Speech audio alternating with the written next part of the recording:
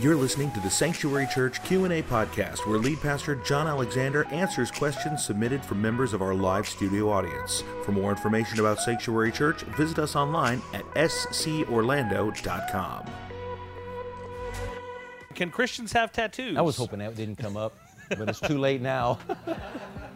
So, and again, I'm being honest. I told you before, I have just a little cross. The one that's at the front of the church, that's the image. That came from the image of my little tattoo when I turned 50.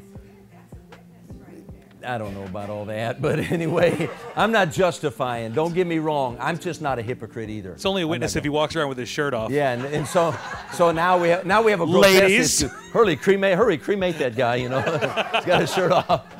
Now I believe in cremation. Okay, go ahead.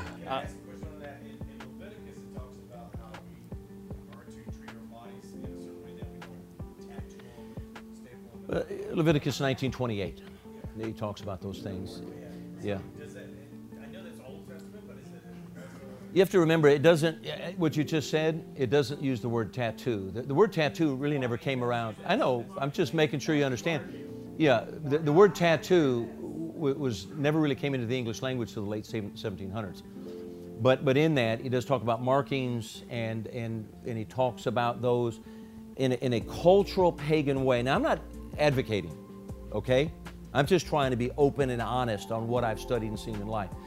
A lot of that is seen on both sides. I mean, if you take an ink pen and go like this, you just sinned, okay? I got that side of it. But there's the other area that says, when you look at that in the setting, in the culture, and what was taking place, that there was a cutting, scarring of pagan images.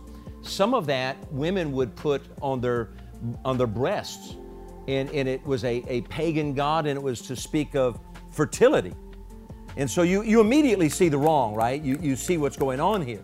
And so when you think of tattoos, we have to think about. Now, you guys know I said I have a little tattoo right here, so I'm not being a hypocrite. At least it's a cross, you know. But, and I'm not justifying it. Don't get me wrong. If it's wrong, it's wrong, and that's it. But no, I did this when I was a Christian, just so you know. But with all that said, you need to remember things like 1 Corinthians 6, 19 and 20. What know you not? Your body is the temple of the Holy Spirit. But now, before we go crazy with that, I would say, all right, if you're eating a lot of bacon and pork, and there ain't much temple there. Right? You're defiling the temple in other ways. So we just need to be very careful with that. But when it's all said and done in the New Testament, there's no New Testament scripture that is the aha scripture.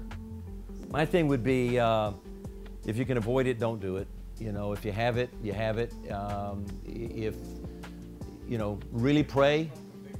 There are spiritual inclinations, I'll say that. You want to study it. You want to evaluate it, you want to pray about it, you want to look at it. I would sit, if somebody was looking at getting a tattoo, I would get with you and talk a little bit more on that subject.